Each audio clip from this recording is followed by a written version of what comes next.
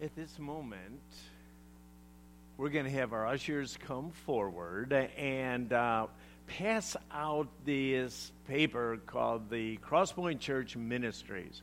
Now, you may have already received this, but again, we want to make sure everybody has a copy of this because I'm going to actually go through this in just a little bit. So, as the ushers come forward, they're just going to pass these sheets down. You don't have to worry about them right yet. You'll get them and get to them in just a moment, but I just think it's important that you get it. Hey, we are so glad that you're here today. We meet every Sunday as a community to worship. We pray and we sing and we praise and we open up His Word. We're teaching families to know and obey and enjoy Christ so we can be salt and light in our world. 2 weeks ago, we began a critical series here for Crosspoint, for you, and actually for me. The early church, we found out, is not a building. It's, well, a bunch of people. It's you and me. It's an organism. We are the church. The early church, as we focused on last week in Acts chapter 2, had 4 major components, 4 core values. They were teaching, fellowship, worship, and prayer. This week, we go past Acts chapter 2, and we look into what the church's roles. We're going to focus on that. But before we do, let's pray. Father, once again, we just come before you just so grateful that we come boldly into your throne room.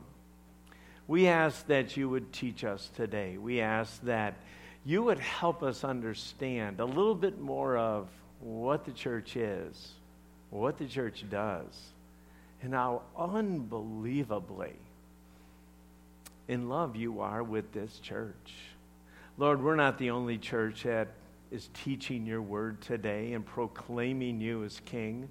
We know that there's churches all and up and down these roadways. We pray that you be with them, that you would use each one of those communities to make a kingdom impact. We love you, Lord.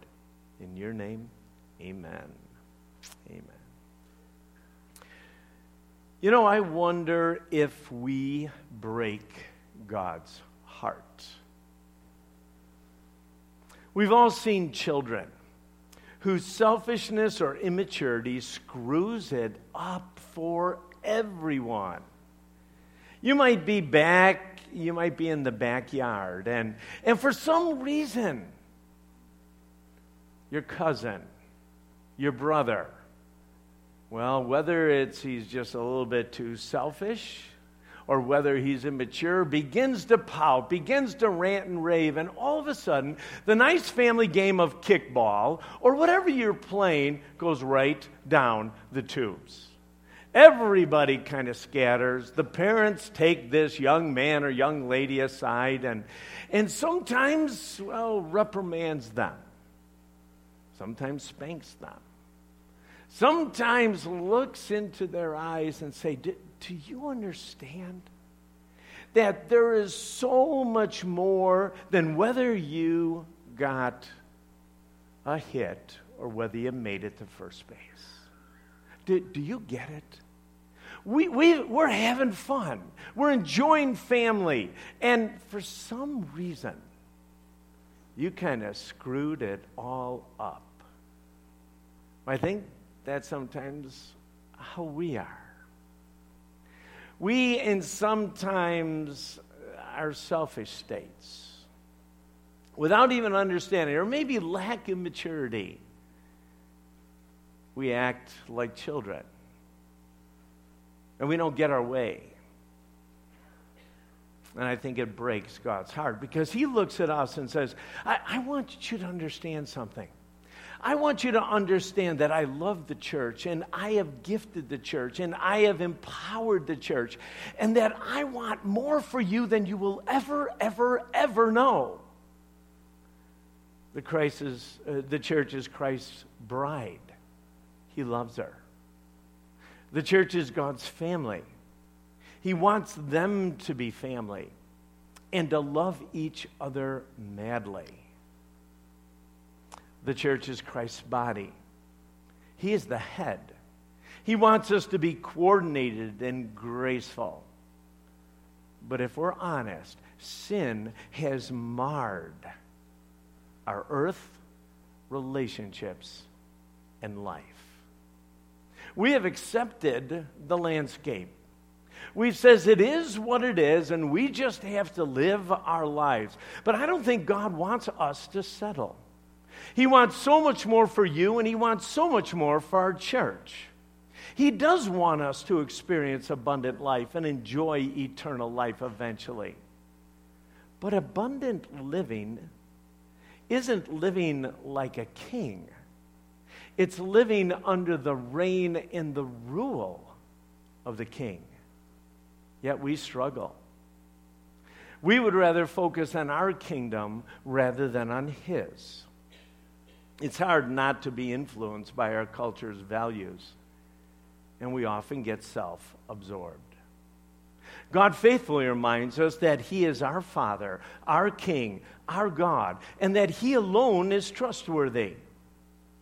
We can be an unstoppable force together, accomplishing more than you can do by yourself in 10 lifetimes. God has gifted you and set you up well to make a kingdom impact right now. The scriptures are clear. The church is Christ's body, doing His work and accomplishing His tasks. Are you ready to see how this all works? Are you ready to see how God can do some amazing things way greater and bigger than anything you can imagine? Well, in order for us to do this well, to get the best picture, I'm going to jump between two metaphors. A healthy church is likened to a human body. There is nothing quite like the coordination of a finely tuned athlete. A healthy church is a finely tuned athlete. Now, it's not surprising that Paul spent the most of his time talking about church health to the most dysfunctional of all the churches. That was the church at Corinth. But I'd like you to turn your Bibles or open your flat screens with me to 1 Corinthians chapter 12, and we're going to start off right there. Paul begins letting this dysfunctional church, this church that was just so filled with schisms, this church that was just hoping for prominence and not understanding that everybody really has a certain role and a certain gift. So he starts off in 1 Corinthians chapter 12, verse 7, and he says, everyone has a gift. A spiritual gift is given to each of us so that we might help each other.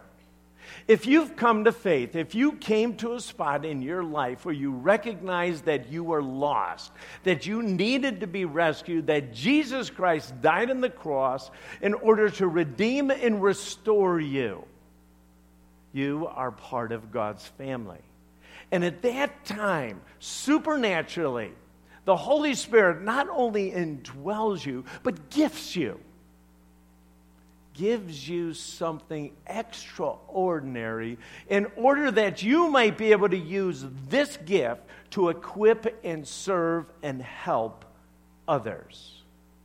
He goes on in chapter 12, at verse 12, and he says there's many parts to a human body. The human body has many parts, but the many parts make up one whole body. So it is with the body of Christ. We find out in verse 18 that our bodies have many parts, and God has put each part right where it should be. So if you look at a body, there's fingers, and there's toes, and there's kneecaps. And you can look and see all those things, but on the inside of the body, there's hearts and livers and all those other lungs, things that are pretty critical. Things called veins and arteries and all the different things that are hidden by our skin. But Paul says this, all the parts are critical. In fact, the unseen ones are really critical in verse 22. Some of the parts that seem weakest and least important are actually the most necessary. I guarantee that if any of you had any issues with gallstones or kidney stones, we find out immediately how our body responds. Now, everything may look good on the outside. You may even be a marathon runner. You might be as fit as you possibly can. But if there's something that goes wrong on the inside of you, nothing else matters. It just doesn't. You only want relief. Please take the care of the stones. Help me, my appendix, whatever it is, take care of the situation. You see, what Paul was trying to say is that we really are all different. And we're all needed. And even some of those that, look more important, they're not more important. Everyone, everything is important. And God says, I put it together, and I literally put the Cross Point Church body together. And have brought everybody together in order to function well as a finely tuned athlete. He goes on at the end of chapter 12, goes into chapter 13, which many of you know is the love chapter, and he basically says this, is that all the body functions best together when you love each other. If you look at the end of chapter 12, he says this, but now let me show you a way that is best of all. And then he goes right into chapter 13. He says, hey, I don't really care if you really speak really well.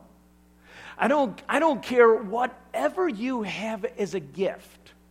If it's the most important gift or you think it's the most important gift, if you don't use that gift with love, it's like a gong. It's irritating. And we've all seen that. And then he goes and describes what love is in verses 4, 5, 6, and 7. And so many of you have read that. But where I want to go is he ends chapter 13, goes into chapter 14, and chapter 14, verse 1. Let love be your highest goal, but you should also desire the special abilities the Spirit gives, especially the ability to prophecy. Again, Paul just gives us a blanket statement. And he says, hey, what I want, I know there's all kinds of gifts. I know that you have special abilities. I want you to use them with love. That is the most important thing. And then all of 1 Corinthians 14 affirms that every action is done lovingly to strengthen one another. The whole goal is for us to function well as a body. In chapter 14, verse 26, Paul sums it up. He says, everything that is done, every bit of it, should be done in order to strengthen our body. You see, if you're a kingdom kid, God has graced you and made you a specific part of the body. If we have a healthy body, everybody needs to be functioning. When a body is hurt or diseased, the whole body is affected. Let me just say this one thing, and every one of you will know. Infected toe. Yeah. Every one of you have had an affected toe. It's just a little thing on our body. It's not very big at all. But how come you have to soak it? And how come you got to take antibiotics? And how come you can hardly walk? And how come you can't even read? How come you can't even sleep? How come this thing throbs so much? Well, it's not functioning the way that it ought. You know, gifts are discovered. Some gifts, though, get more credit than others. Some gifts, again, toes don't seem to be really important, but up on the screen, you've got a doctor up there. His name is Dr. Nixon. Now, you may not know Dr. Nixon, but the truth is, for me, Dr. Nixon's a pretty important guy. He did 2 shoulder surgeries for me, 2 knee surgeries, and fixed a trigger finger. All right? Now, that may not mean much to you, and you didn't even know you had a bionic pastor, all right? But one of the things that people ask me, hey, who's your doctor? Oh, it's Dr. Nixon. You got something wrong. What an orthopedic, amazing doctor. You need to go to him. But you know what? He gets a lot of credit, and I think he deserves the credit, to be honest. But I also know this. There's a whole lot of people that signed me in and figured out the insurance. There's a whole lot of people that, well, cleaned the rooms so that I didn't have to get a disease. There's a whole lot of people that, well, made sure that I was breathing while I was out. There's a lot of people scrubbing. There's a lot of people working my shoulder after we're done. There's a lot of folks that are a gigantic team.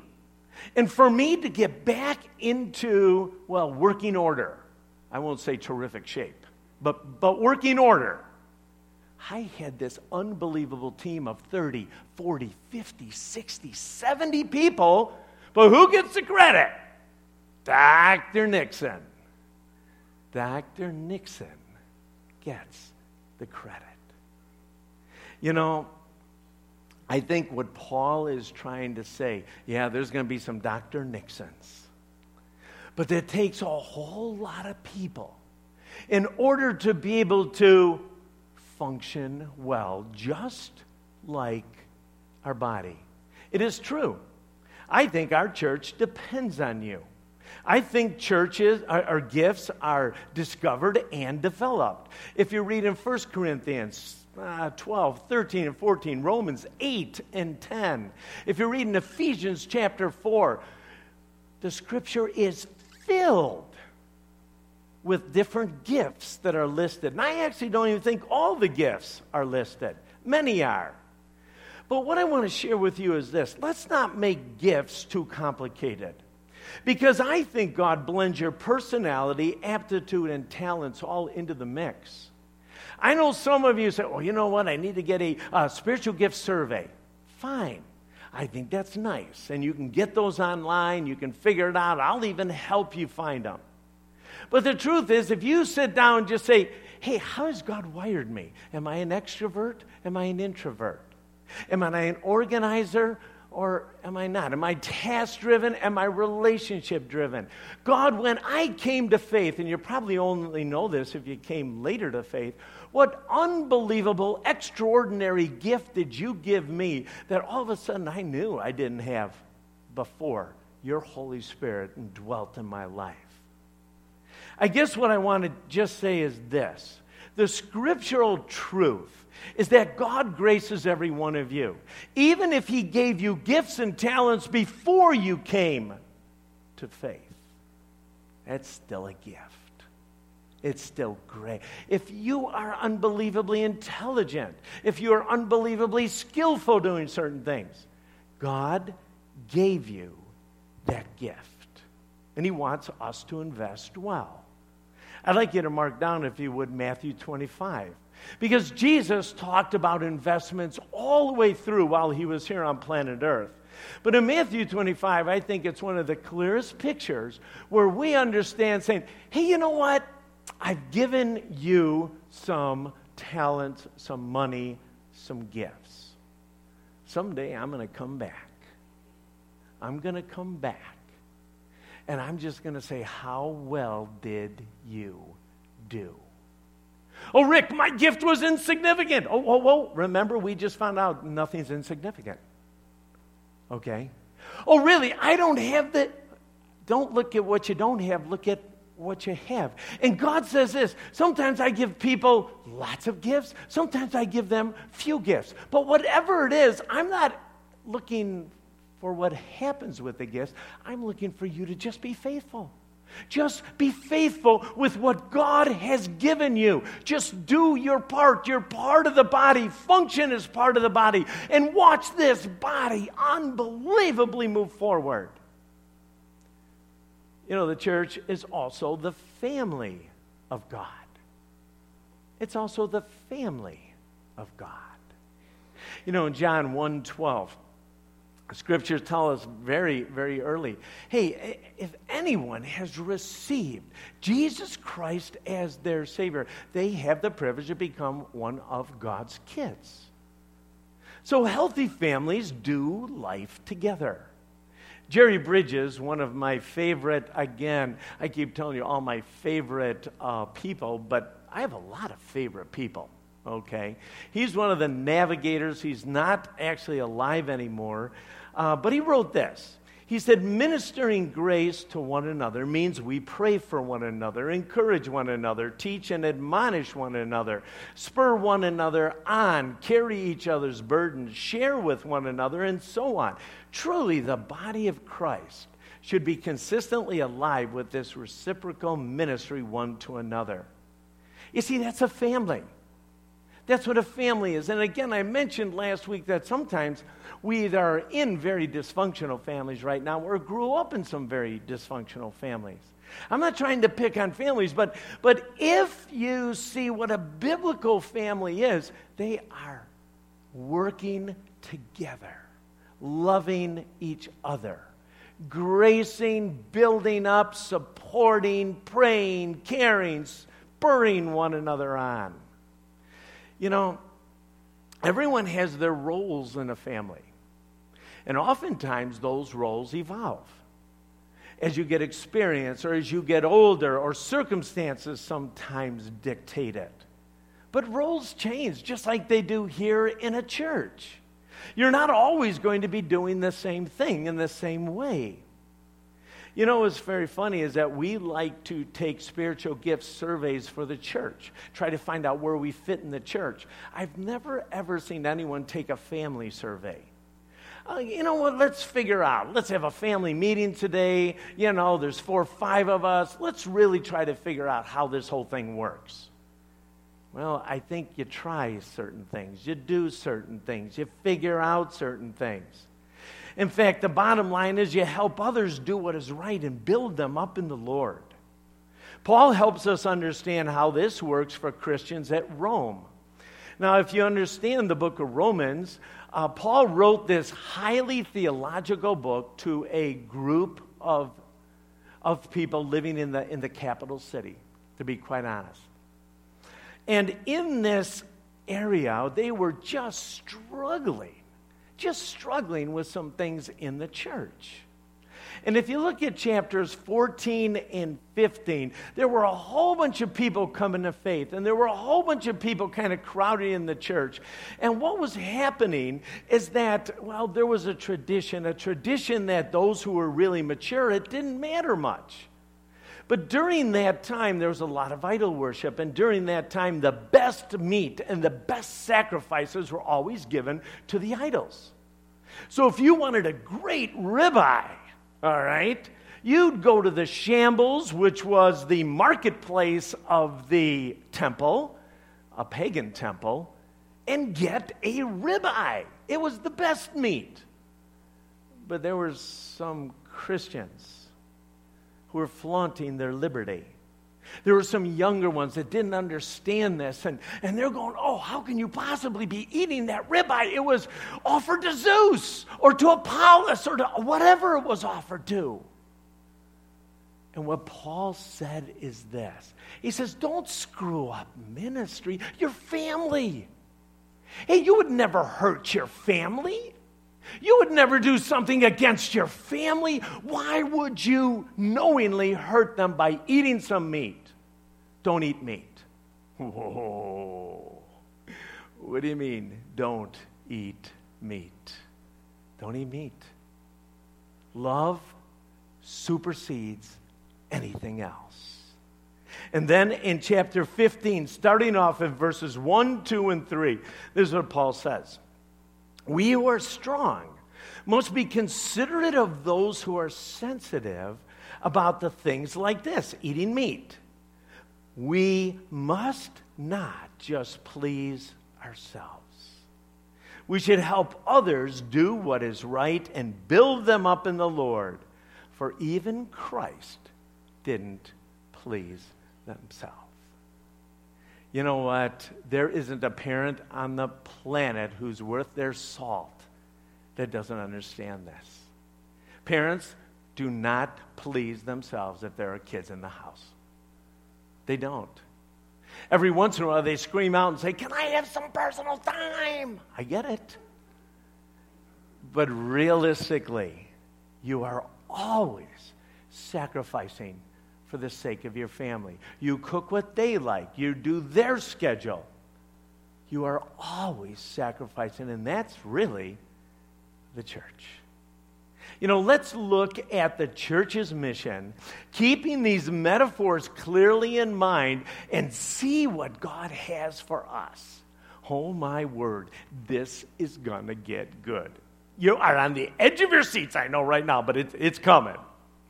Jesus gave his boys their marching orders. And he basically said this: as you go, make disciples who make disciples who make disciples who make disciples. Jesus modeled for the disciples, the church, how it's done. He left his Holy Spirit and he unleashed a group of guys that none of us would even have hired. Jesus had 3 loves, and thus 3 dimensions to his life. And I think you'll understand this when I say it's up, in, and out. Jesus had an up dimension. He focused on his relationship with his dad. Healthy disciples have a deep and connected relationship to their Father and are attentive to the leading of the Holy Spirit. There was an in part of Jesus' ministry. He spent lots of time with his disciples. Healthy disciples are constantly investing in other kingdom relationships. Some are deeper than others. And lastly, Jesus had an out focus. He spent time with outsiders, is the best way you could look at it.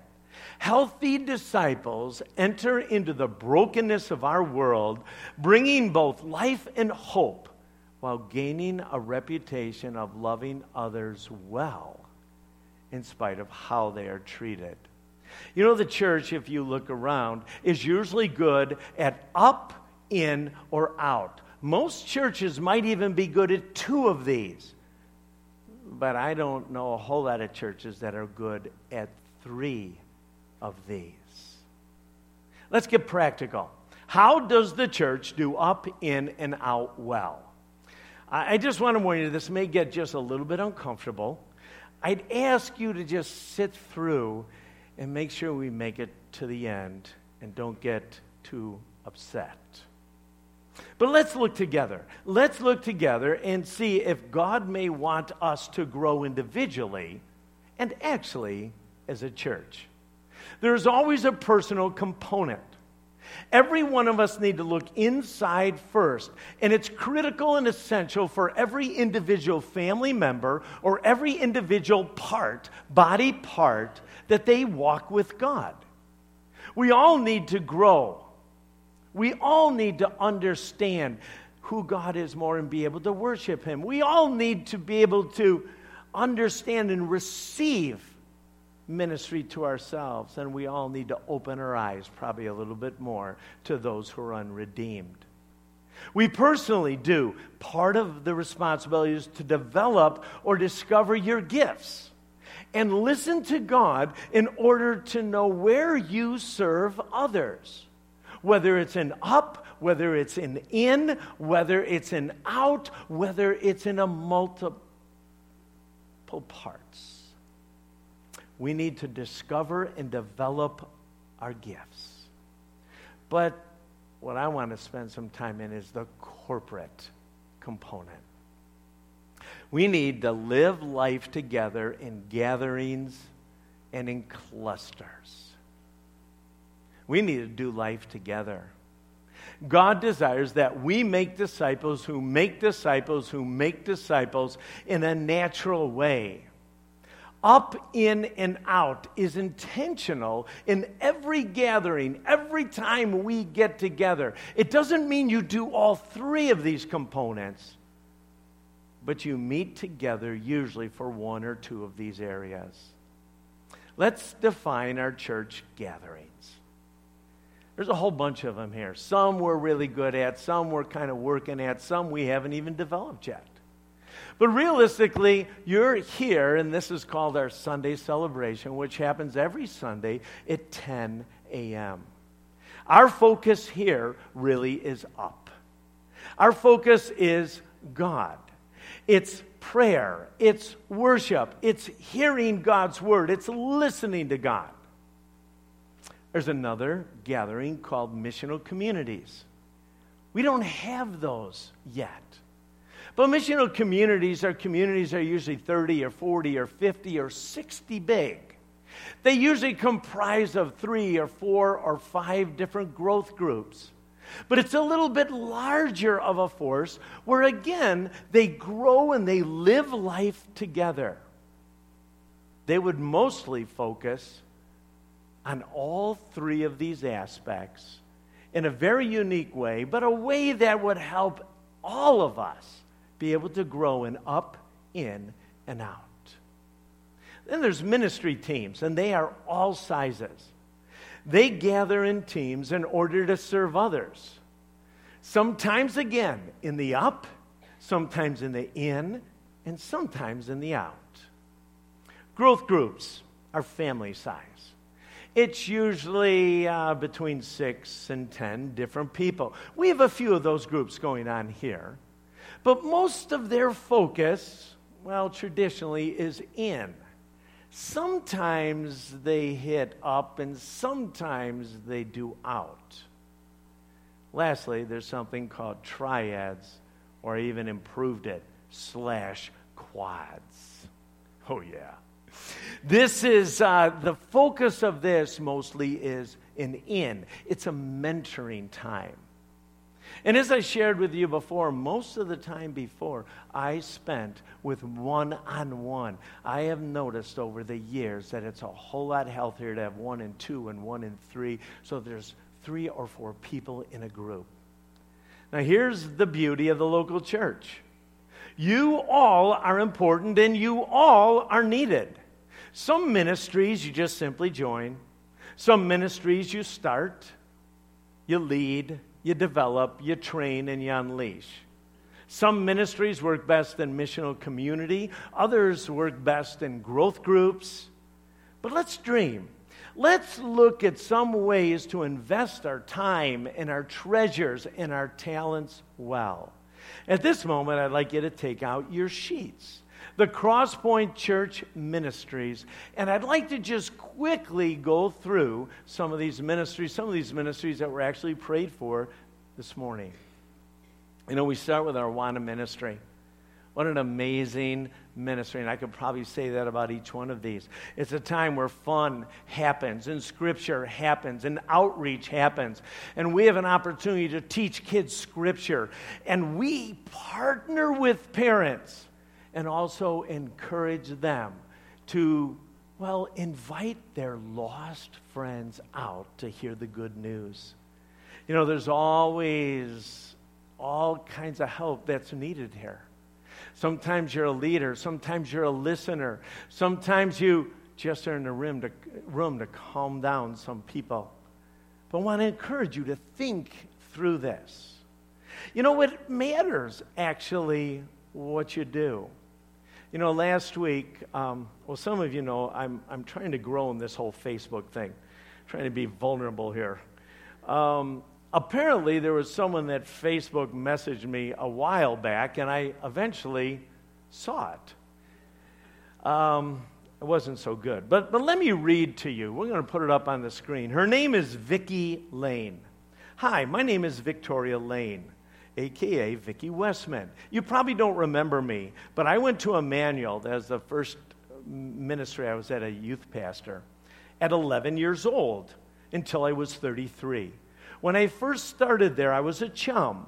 You may find it odd after all these years that I'm writing you. Well, what's odd is that I can't even find out she's writing me. All right. She goes on. But when I was 11, I sat in Timothy Hall in a metal chair listening to you speak about a man named Jesus. You spoke of his love and how he sacrificed himself for me. I felt as though you were speaking only to me. I wanted in my life what you said Jesus had to give. So I accepted him into my heart that night. I wanted to share this with you because of your willingness to share the good news of Jesus. I am a daughter of God, and I wanted to say thank you. I can tell you, folks, don't really remember who this is. I don't. But I can tell you, this is what happens on a Wednesday night. Is that you have an opportunity to give God's life-giving message in 10 and 11 or 8 or 9 or 14 or whatever it is. Those kids can hear good news and be changed. What about the kingdom kids? Isn't this amazing that we get again to partner with parents, we get to love parents, we get to allow parents to be able to come in here and worship and get their souls nurtured. But the truth is that this is a hard ministry. I'm pretty sure not any one of us get up in the morning and say, I can't wait to go spend time with 2 and 3-year-olds, like about 12 of them running around a room, and it is an amazing blessing to me. I got to tell you, though, without those warriors, there's a whole lot of parents who are pretty distracted today. And when people come in who are brand new, you want to know something? It is the scariest thing in the whole world to drop off your 2 and 3-year-old to some strangers that you have no clue who they are. It is an unbelievable important ministry, and we need some help here, folks. Vacation Bible School. More happens during Vacation Bible School than maybe a year of Sunday school or a year of Awana. Unbelievable ministry. Compassion ministry. You know, we've got some listed here, and yes, we can use some help with helping hands. But there's other things that are going on, and people have talked to me, and I've shared with them. Why don't you look at that? Maybe you can organize it. There's something called Kids Hope, where we mentor some kids right here in our neighborhood schools. Something called Backpacks. You've done this in the past, where we might be able to bring in, it's too late now, but bring in backpacks and be able to encourage kids that don't have school supplies. And we can bring them and bless them in the name of Jesus. There's something called SWAT. You don't even know what SWAT is at this moment. But you should want to be part of the SWAT team. Serving with a tool. Oh, yeah. All right. We've got neighborhood people all over that we can grace. Not only you know of people that we can grace, but we can open this up on our webpage. Fox Lake neighbors to say, you know what, you need some help raking leaves. Do you need some help? Maybe you're a single mom. Maybe you're under-resourced. Maybe you're overwhelmed. But could we come and help you? Right now, we don't have anybody on the SWAT team. I'm just letting you know. But you can sign up for this. Because maybe you can rake some Saturday afternoon and encourage somebody in the name of Jesus. Deacons, deaconesses. This is an elected position. But if you have a heart for serving others right here in this community, let us know.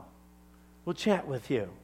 Discipleship, mentoring. I've shared with you different forms, but we're looking for leaders and members. Maybe you're not part of a small group. You want to get part of that. Maybe you'd like to even organize it. Maybe some of you, I love this church because of their gray hairs. Let me say that again. There's a lot of gray hairs here. And you know what the scriptures tell us? They are filled with wisdom and love for God.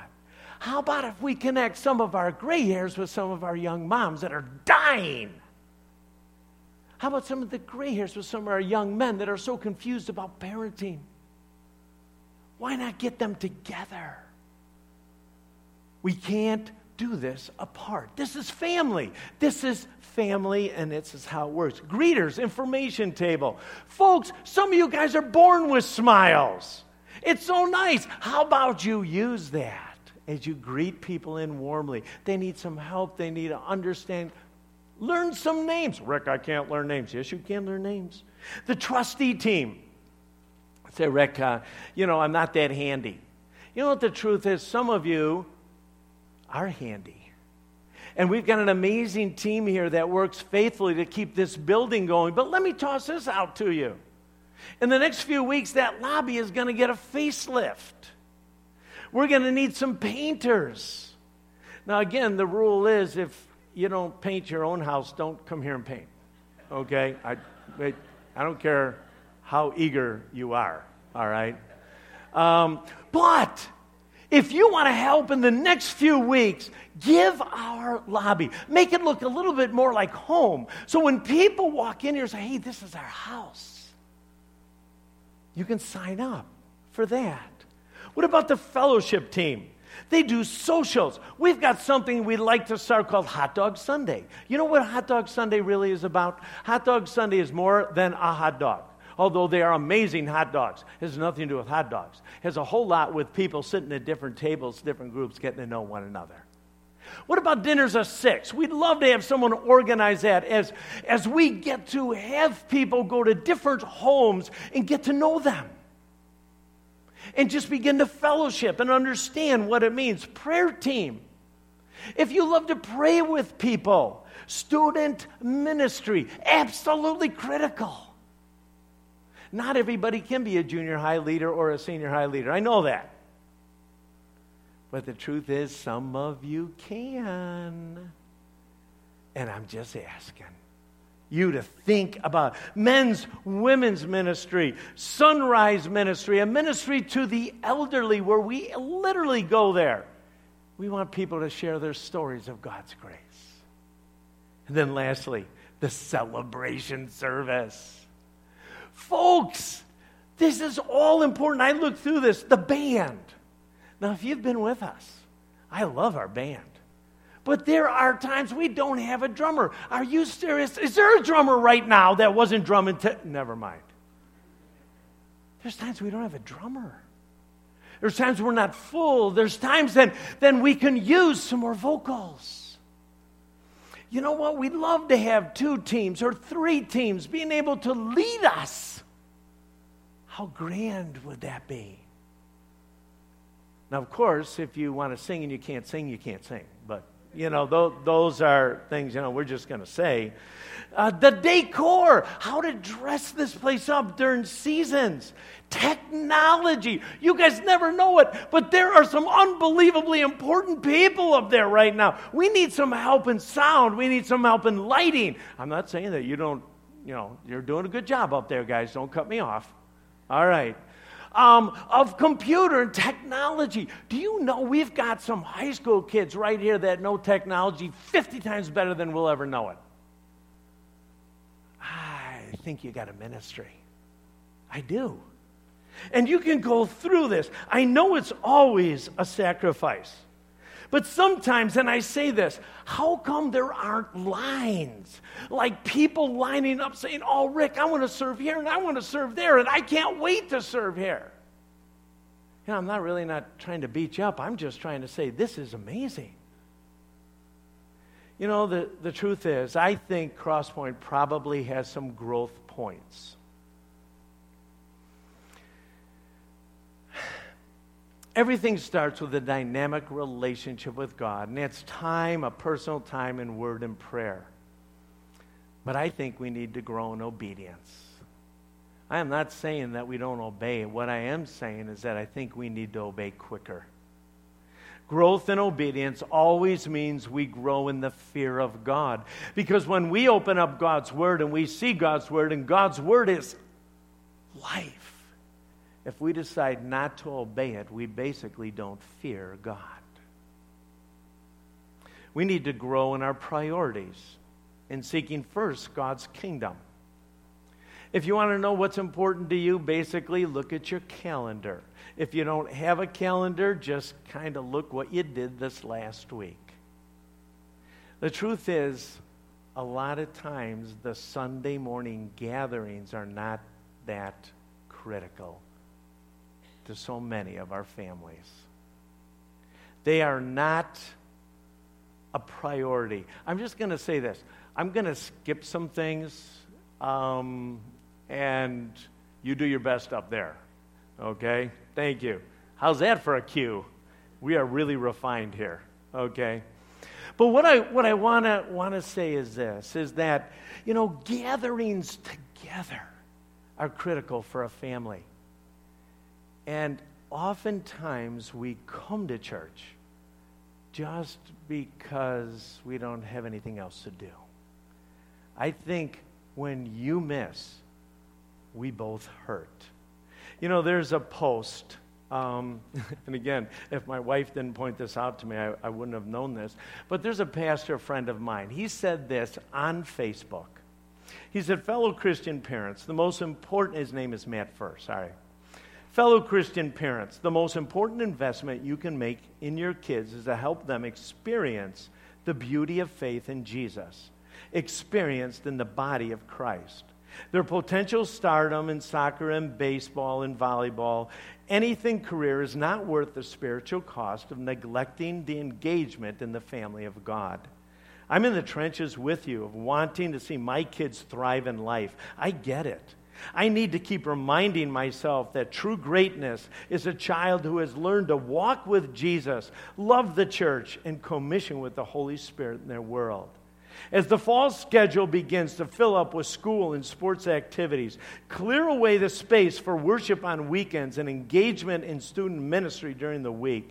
Model it, lead it. It literally is the most important thing you can do as you prepare them to be adults whose faith in Christ flourishes. The author of Hebrews gives a severe warning. And again, you may not even understand it in most translations, but in Hebrews chapter 10, I'm going to start reading in verse 19. And so, brothers and sisters, we can boldly enter heaven's most holy place because of the blood of Jesus. By his death, Jesus opened a new and life-giving way through the curtain of the most holy place. And since we have a great high priest who is Jesus, who rules over God's house, this is what the author says. Let's go right into his presence of God with sincere hearts, fully trusting him.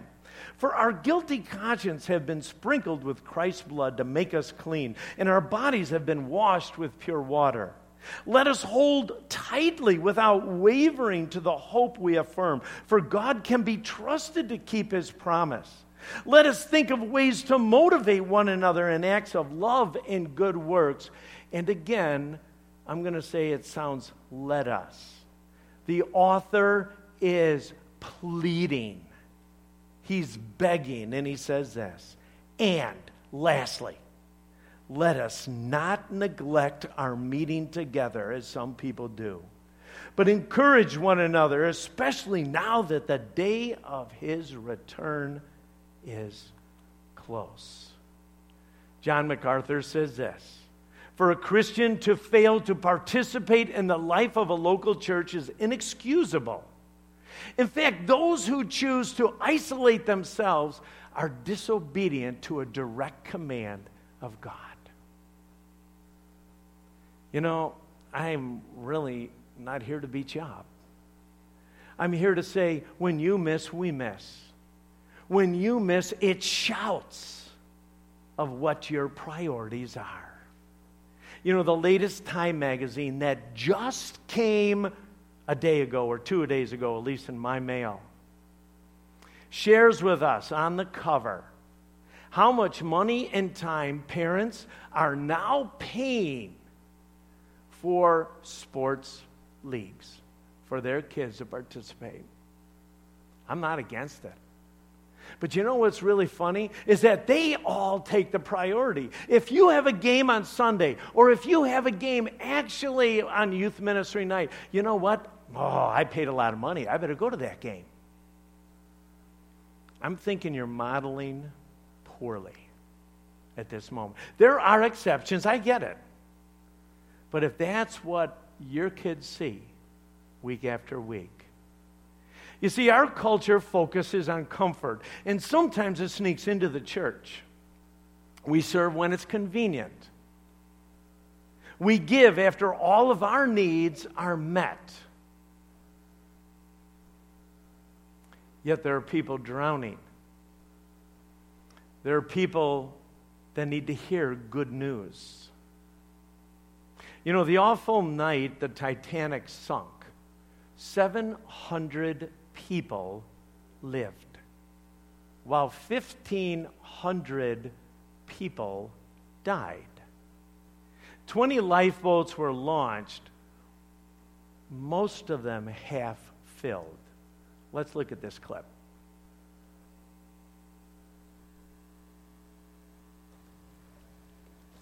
Come on. Pull!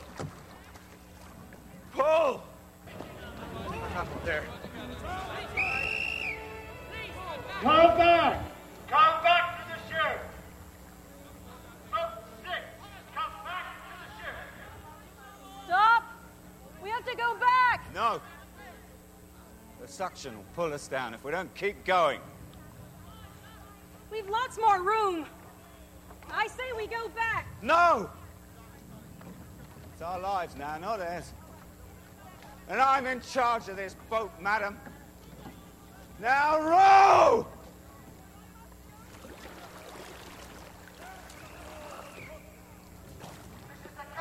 This is the captain! Come back to the ship! The fools. You know, that night they were worried about their safety and concerned for their lives, and they kept rowing. Serving others is always inconvenient. Serving others always pays a price personally. But we have been rescued, and people are drowning and don't have to die. We keep rowing in our cozy little lifeboats while people literally around us are dying. I think the best picture for the church is a life-saving station. It's a place where we go out and rescue people and bring them in and bathe them, encourage them and strengthen them and equip them and teach them and send them back out into the sea in order to find others who are dying. Jesus said disciples are less focused on themselves. They should expect to suffer and need to follow him. Today, as we close our time, I'm asking you to be the church, which is different than everyone, for everyone. You will never, ever regret listening to God. And if you are ready to jump in, no one's saying you need to commit at this exact moment, but as you walk out, there is a gigantic board. And on that board are all these different arenas. And you may want to pull some of those off and be able to write on there and say, you know what, I'd like to talk to somebody about serving our Awana boys. They're TNTers. I'd love to be part of their lives. I can't wait. Haven't been discipling. Or I want to get involved. Or I need some more information. But you will never, ever regret listening to God, doing what God asks you to do. And honestly, there's even a page up there that says, I don't have a clue where I'm supposed to go. You know what? Fill it out. We'd love to meet with you, love to talk with you, love to find and get you in the right spot. You will never regret that. You're going to regret a lot of things in life, but you will never, ever, ever regret investing in people and helping them grow in their relationship. May God give you grace. Father, we ask you that you would just teach us. We look around and there's so many holes and there's so many things to do. And God, we're actually not trying to fill every hole. We're trying to listen to you. And maybe you want some groups formed, and maybe you want some of us taking care of 2- and 3-year-olds. And maybe, Father, some of us need to be raking leaves for our neighbors that don't know you. And maybe, God, you're going to put something on our hearts. And Lord, I just pray that you do the work in our hearts. That we would hear you, that we would listen to you, that we would respond to you. And that you'd receive honor and glory. You'd smile when you see Crosspoint Church, because that's a group of people that love you. They are finely tuned athletes. They are a family that love one another, and they serve each other and others well. In Jesus' name, amen. In your bulletin, you've got a tear-off. If you'd like a call, if you want some encouragement as you do your journey, if there's a prayer request, we'd love for you to fill it out and put it in the offering that we'll receive in just a little bit. But before that, we have a quiet time. And we're just going to ask you to maybe ponder a little bit of maybe what God's been talking to you about. Maybe there's something you do need to do. Maybe there's nothing you need to do. Maybe you just need to be affirmed today. But why don't you listen to God and see what he has to say to you?